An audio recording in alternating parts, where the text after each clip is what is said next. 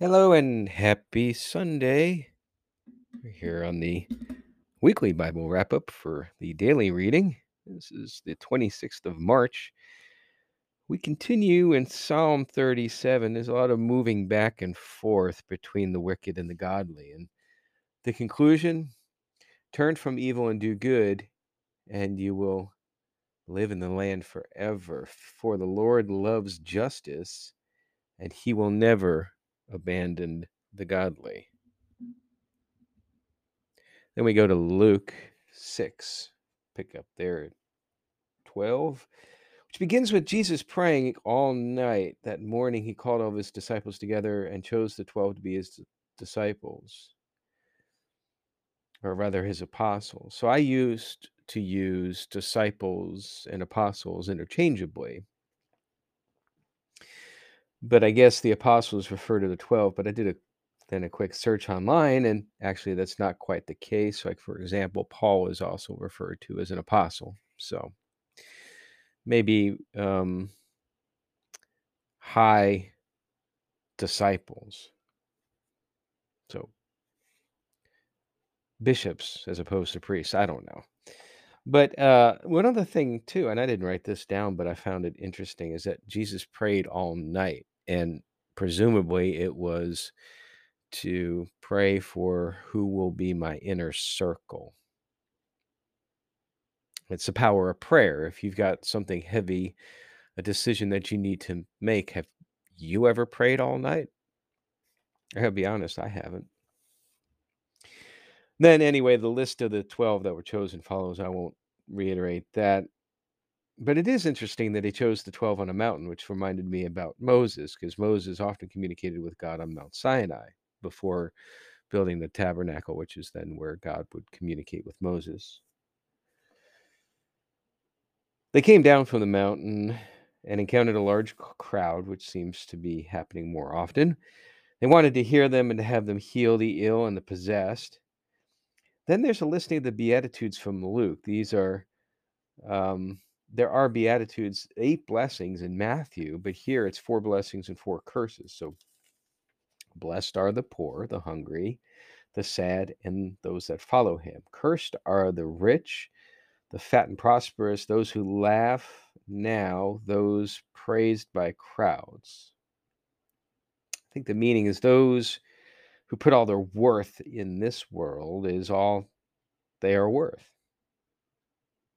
These Jesus then directs believers to love our enemies, bless those who curse us, pray for those who hurt us. Quote, here's a famous one: do to others as you would like them to do to you. Also, love your enemies. Also, you must be compassionate just as your Father is compassionate. So, just like forgiveness, how can you expect God's compassion if you're not compassionate?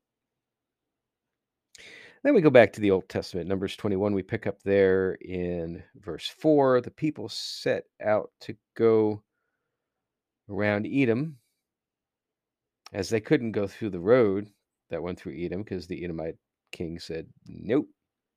Once again, of course, the people grumbled, and in response, the Lord sent poisonous snakes among the people, which killed some people. And this had the presumed desired effect of reminding the people that they have again sinned against the Lord by not trusting him. All who are bitten were told that they'll live if they look at a bronze snake sculpture on a pole. And I see this as a proxy for faith.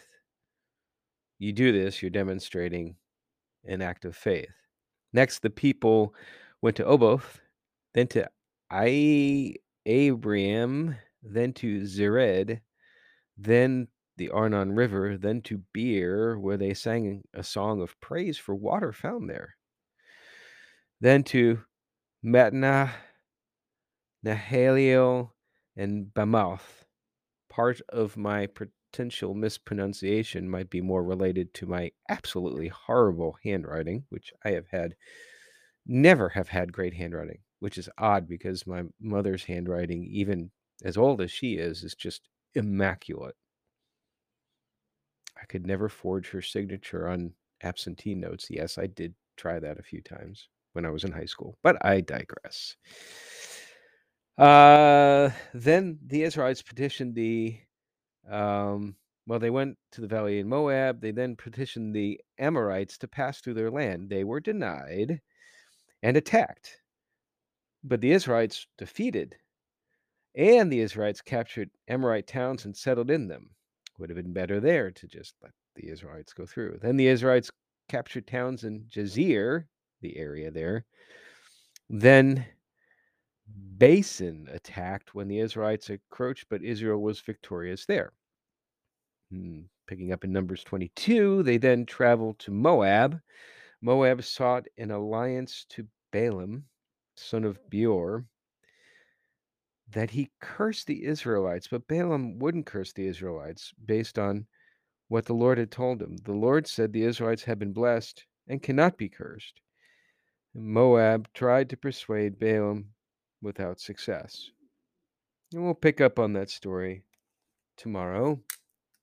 Hope you have a great Sunday. Remember to live this day as if this is the day that he returns.